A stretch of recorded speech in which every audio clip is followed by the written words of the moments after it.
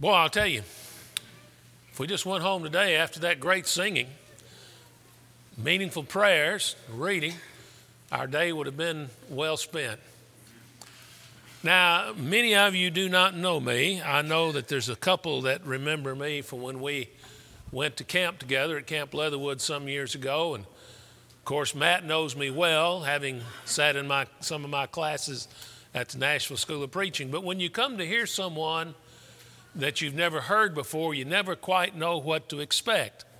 And, of course, I was called to fill in for Bill Watkins, who got sick and had to go in the hospital. And so I'm here to fill in for him. Kind of reminds me of the story I've heard about a young preacher was called at the very last moment to fill in for a well-known preacher at a rather large metropolitan church. And so he was there at the appropriate time, sitting down on the front row, as a rather large crowd was gathering, and he was getting a little bit intimidated. And he didn't quite know how he was going to break the ice. And so he was looking around in this fine auditorium, and he noticed up there in one of the stained glass windows that there was a piece of cardboard that had replaced a piece of glass. He said, "That's it." So he got up and he said, "I know many of you came to hear so-and-so, but he's not here and I am. And I want you to know that I'm a little like that piece of cardboard. I'm not the real thing, but I'm better than nothing." Well, he went on with his lesson, and as he was greeting the brethren going out the back door, one sweet little lady came up to him and said, "Listen, young man, I want you to know you're not just a piece of cardboard, you're a real pain." Exodus chapter 3, verses 1 to 10 was read to you just a few moments ago. It's a familiar occasion. It's where Moses saw that bush that was on fire, yet was not consumed. Have you ever been mesmerized by a fire? Maybe a fire in a fireplace. Maybe you have a fireplace at home and you just love to sit and look at the fire. Maybe like I was as a young boy at the fireplace at my grandmother's house, just sit and watch those flames dance. Maybe around a campfire to be completely mesmerized by a fire. But Moses looks up on the mountain of God and he sees this bush that's burning, and yet it's not burning up. It's not being consumed. The fire just burns and burns and burns.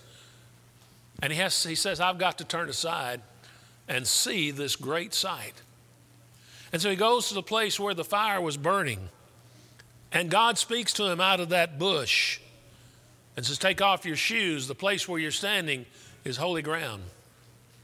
And we know that there's more going on here than just a bush that burns and is not consumed, because God gives Moses a mission that is profoundly important. Let's begin by asking the question, who is this Moses anyway? Who is this Moses anyway? Well, first, who is this Moses before seeing the burning bush? Well, he's a man who has been a shepherd, taking care of his father-in-law's sheep there in Midian for some 40 years. Been there a long time. But not only was he a shepherd, he was also a fugitive from justice. If we had the time to read the second chapter of the book of Exodus, we would find that Moses, when he became of age, knowing that he was a Hebrew, saw his Hebrew fellows being abused, and he killed an Egyptian. When he knew the thing was known, he hid the Egyptian in the sand. And then Pharaoh wanted to take his life, justice to be served. Moses fled from Egypt. Now think about this a moment. Moses is standing before this burning bush, and God says, "Go back down to Egypt and deliver my people." Moses, knowing full well, as soon as he goes there and is discovered, he's subject to being executed because he's a fugitive from justice. He's now a humble shepherd, a fugitive from justice, tending his father's sheep. But who is this Moses after seeing the burning bush? Who is this Moses after seeing the burning bush? Well, we all know that story. He saw the burning bush. He was commissioned to go into Egypt, and he did so. And he went down to Egypt, and he confronted Pharaoh not once, but several times. And then after the plagues were brought upon Egypt, Pharaoh finally allowed the people of Israel to leave, to go. He went to Egypt. He confronted the most powerful man in Egypt, the man who had the power to take his life at any moment. But now you see Moses is a changed man. He's different. He's not the same man that said, I must turn aside and see this great sight. He is a man who has changed. And right here at the beginning, I must say that no man, no person, no boy, girl of accountable age, no man, woman can ever be the same after he is confronted or she is confronted by God. Whether it be in the printed page of the Word of God, or the spoken word, or the example of someone else, when you're confronted by God, when you are given a mission by God, when you know that God has confronted you, you cannot be the same. So now Moses is a changed man. Now, notice that phrase, take off your shoes, this is holy ground. Why was it holy ground? Why was the place where Moses was standing holy ground? Because God was there. God was there in that burning bush. God was there on that mountain that day. Now we must observe that piece of ground is no more holy today than it was before God appeared in the burning bush, even if we knew where that spot of ground is or was for sure. We don't know. But I've always found it interesting, going back to this notion of being confronted by God, I've always found it interesting that when we read in the Bible of folks who really were confronted by an apparition, a divine manifestation, a divine being, folks were filled with fear. Folks were filled with fear. Many times they became as dead men. Why was that the case? Why is it the case that when man is confronted by God in some form of an angel or some manifestation, that he's filled with fear? Perhaps it's because the pure holiness of God stands in stark contrast to our own sinfulness. We are sinful beings. We live in a fallen world. We're members of a fallen race. We are sinners, not because we inherit Adam's sin, but because we ourselves sin. The soul that sins, it shall die. We're a fallen human being.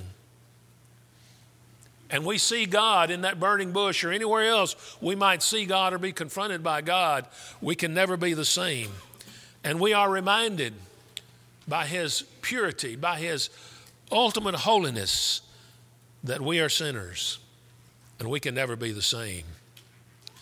I also find it very fascinating that as God speaks to Moses here, he connects all of these events back to Abraham, Isaac, and Jacob.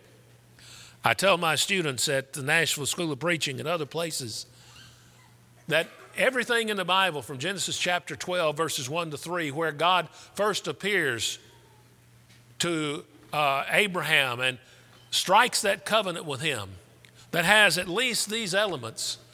I will make of you a great nation. I will give you a land. I'll make your descendants as numerous as the stars in the sky and the sand on the seashore. And in your seed, all nations of the earth shall be blessed.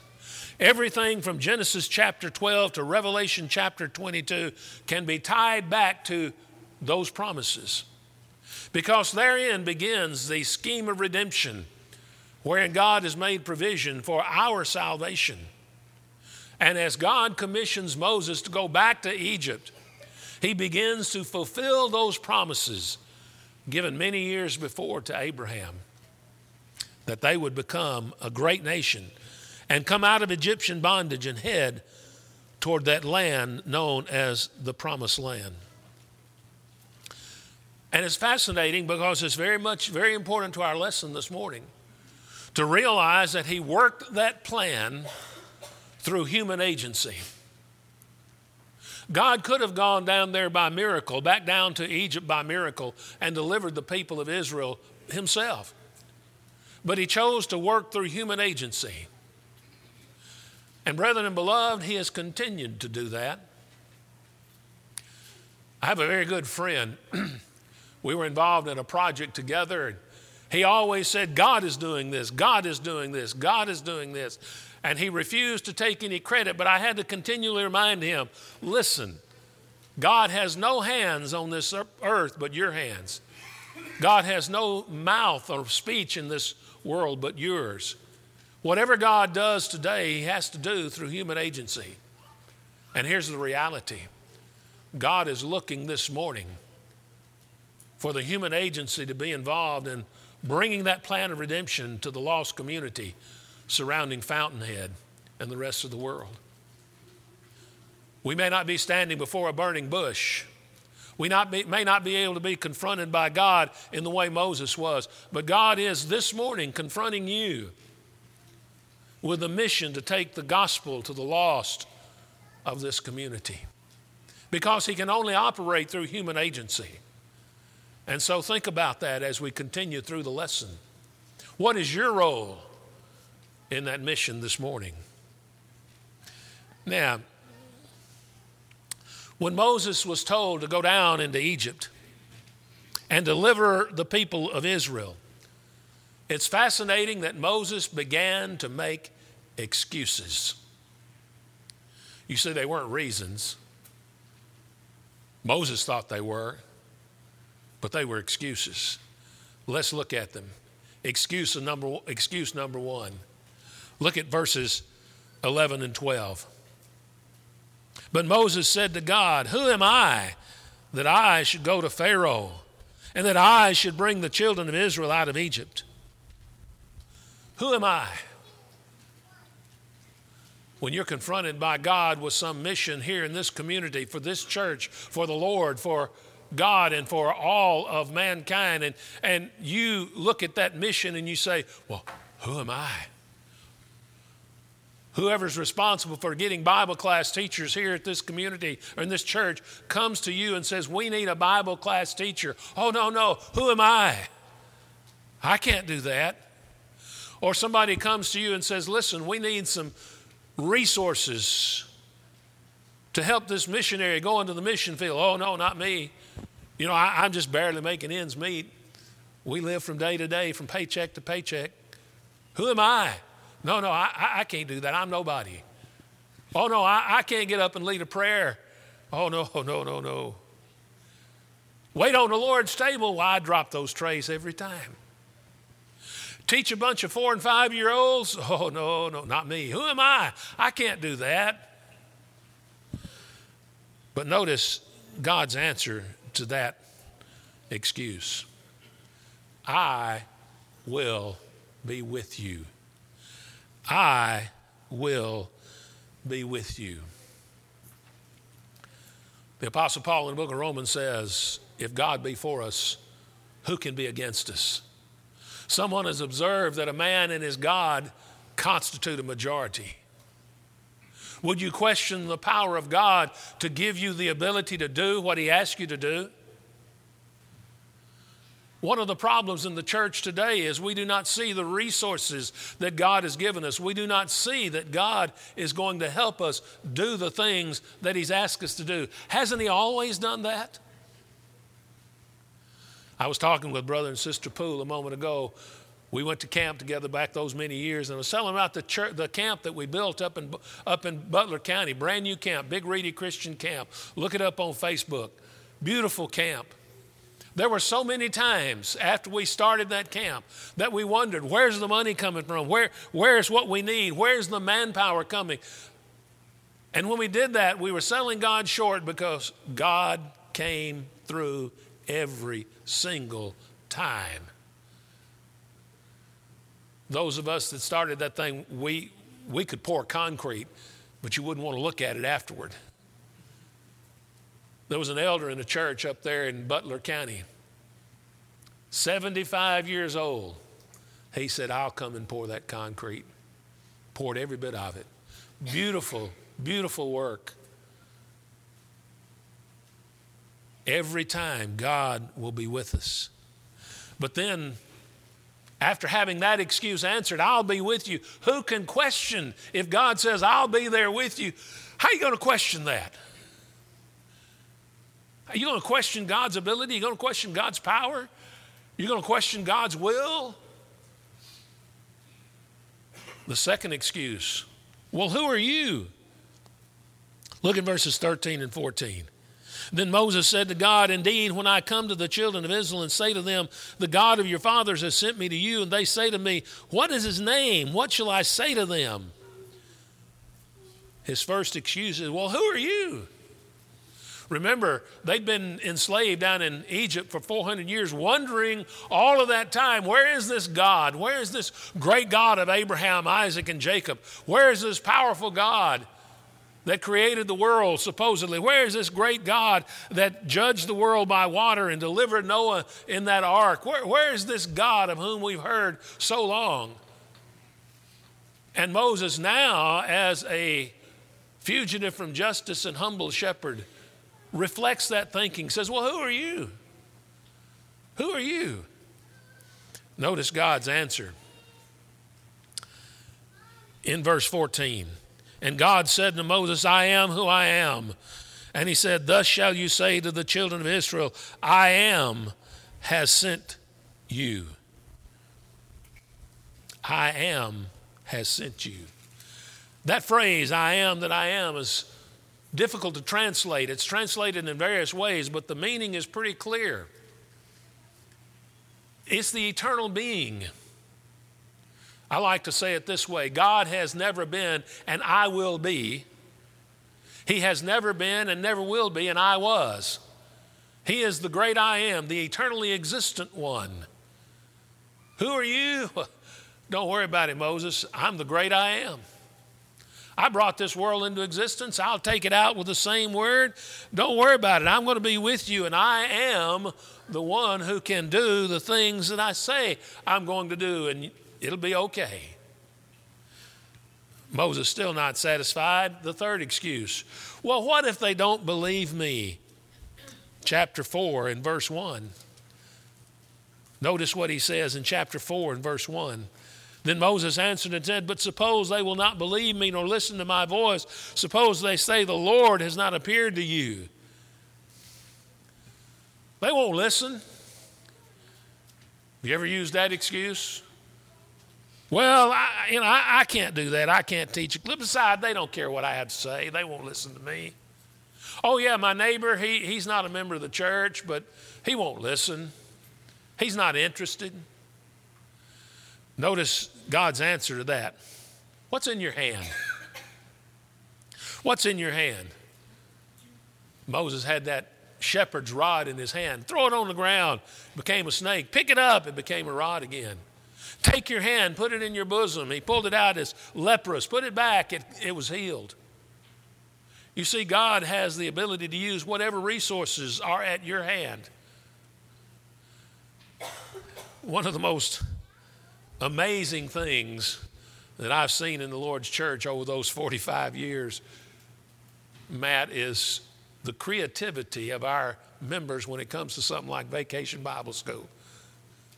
It is amazing what you can do with what's in your hand. I'm amazed sometimes at the lessons that are taught by those who take the things that are in their hand and teach powerful lessons. They won't believe me. Well, you know what? When we say that, we're not questioning ourselves. We're not excusing ourselves. We're questioning the power of the Word of God. But then the fourth excuse. Oh, I'm not eloquent. I'm not eloquent. I can't talk well. Verses 10 through 12 of chapter 4. Then Moses said to the Lord, O my Lord, I am not eloquent, neither before nor since you have spoken to your servant, but I am slow of speech and slow of tongue. I can't talk well. Notice the Lord's answer to that. I'll teach you what to say. So the Lord said to him, who has made man's mouth, or what makes the mute, the deaf, the seeing, or the blind? Have not I the Lord? Now therefore go, and I will be with your mouth and teach you what you shall say. Back when I first obeyed the gospel in May of 1971, was not reared in the church, had only been going to church for a very short period of time with my wife, had heard the gospel and read the Bible very little, but I was trying to read and learn as much as I could. And then the opportunity came to lead a prayer. Secretary of the church there at Granny White Pike called me and said, would you lead our closing prayer Wednesday night? And I said, oh, no, not me. No. I can't do that. I wouldn't know what to say. No. Why don't you get somebody else? She said, that's fine, no problem. Hung up. I was in my workstation by myself at the time, and for the next 30 minutes, that worked on me. And I thought to myself, if everybody in the church did that, where would the church be? I quickly called her back and I said, have you gotten somebody else to lead that prayer? She said, no. I said, well, put me down. I'll do the best I can. She said, that's all any of us can do. Well, the rest, as they say, is history. After 45 years of preaching, you know what? I learned a lot. But you know why I learned a lot? Because I committed to teach and to preach. My learning curve went like this. But if I had not done that, I'd be right where I was probably 45 years ago. And the beauty of it is, God will teach us what to say if we're willing to learn. Then, the fifth excuse. You know this. How many of y'all play rook? Any of y'all play rook? Raise your hand if you play rook. Oh, yeah. I knew a lot of country folks play rook. Now, let's see if you play it right. Red one's boss card, right? Rook's the boss card? Nah, red one's boss card. And you know, if you're sitting there with the red one, you didn't take the bid, you're waiting for the opportunity. After that guy over there took the bids, played the rook, and you know he's got the 14 of trumps, and you got enough trumps to bleed him dry, you're waiting for the opportunity. Whack! Plop that red one down there and take that and set him. That's your trump card. You play that and it's all over. Katie, bar the door. It's all over but the shouting. Well, I'm sure that Moses thought this last excuse was his trump card. Oh, listen, just if it's all the same to you, I'm really busy. I got so many things to do. Why don't you just get somebody else? That's Moses' trump card. Now, most of us here, adults anyway, are parents. And you remember dealing with your children? And I'll use my son, Joey, time to get up, turn the TV off, take a bath. In a minute, Dad, next commercial. Commercial comes, he doesn't move. You wait a few minutes. Joey, it's time to get up and take a bath. Okay, Dad, in a few minutes. So you let it slide one more time. Joey, get up and go take that bath. Okay, Dad, I'm going. Notice what the text says here. Verse 13, "O my Lord, please send by the hand of whomever else you may send." So the anger of the Lord was kindled against Moses.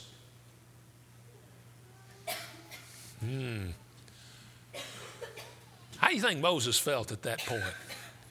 When he perceived that the great I am, the God of Abraham, Isaac, and Jacob, was angry. And at this point, Moses decides, well, I guess I better go. I guess I better go. And he did. What was the result? Well, he went down. Exodus chapter 33, verse 11. and Deuteronomy chapter 34. Let's read those two passages real quickly. Exodus chapter 33 and verse 11, which says, Then Moses said to the Lord, See, you say to me, bring up this people. That doesn't look right. Let's skip that one and go on over to Deuteronomy. The close of Moses' life, Deuteronomy chapter 34. We're going to talk about this one night this week. He goes up on Mount Nebo, and God takes his life and buries him. But notice this evaluation, verse 7 of Deuteronomy 34. Moses was 120 years old when he died. His eyes were not dim, nor his natural vigor diminished. And the children of Israel wept for Moses in the plains of Moab 30 days.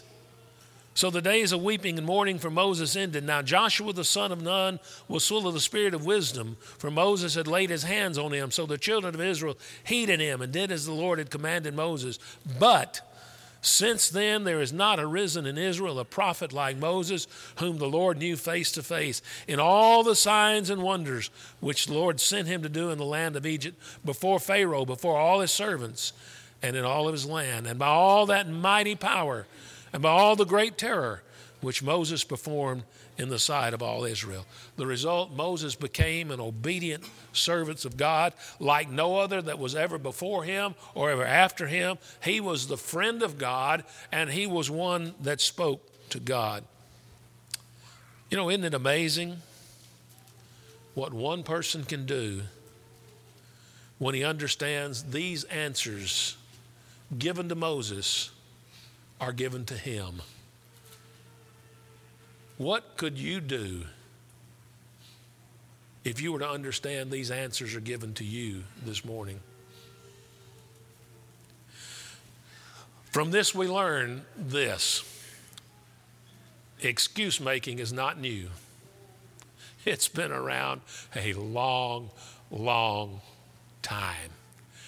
And we learn that the excuses we make are not new. Jesus told a parable about it. Luke chapter 14, verses 15 to 24. He told a parable about people making excuses, flimsy excuses. Oh, they thought there were reasons, just like Moses thought there were reasons he couldn't go down to Egypt, but they're just excuses. And I'm afraid our excuses are not a lot different than those of Moses' day or of Jesus' day. And you know, somehow or another we know intuitively that excuse making just doesn't get the job done. It just doesn't get the job done. I wonder, and to be honest with you, I don't know much about the Fountainhead Church. I know Matt preaches here. I know a few folks here. I know it's a good church by reputation. I see a full assembly, did full house, pretty full house today. Heard great singing, but I don't know about the Fountainhead Church. I wonder how many things go undone because somebody's made excuses. But let's turn it in a little different direction here. I wonder how many people sit in this assembly time after time after time and hear Matt and others proclaim the gospel and then issue an invitation to obey the gospel and then offer a flimsy excuse why they don't. And brethren, here's the point. Our excuses are not any better today than those of Moses' day or Jesus' day. When you look at the man in the parable who was offering the excuses, they look real flimsy. When you look at what Moses was saying to God, the excuses he was offering God, again, they are mighty flimsy. And again, I don't know where you are today with the Lord. I pray that everybody sitting here under the sound of my voice is a faithful child of God. But I don't know that. But let me tell you a personal story. I suggested I wasn't reared in the church, was attending church some with my wife. And on an occasion, I had an opportunity to be with a friend of mine who was a faithful member of the church, had grown up in the church. He'd gone to Freed Hardeman and wanted to be a preacher.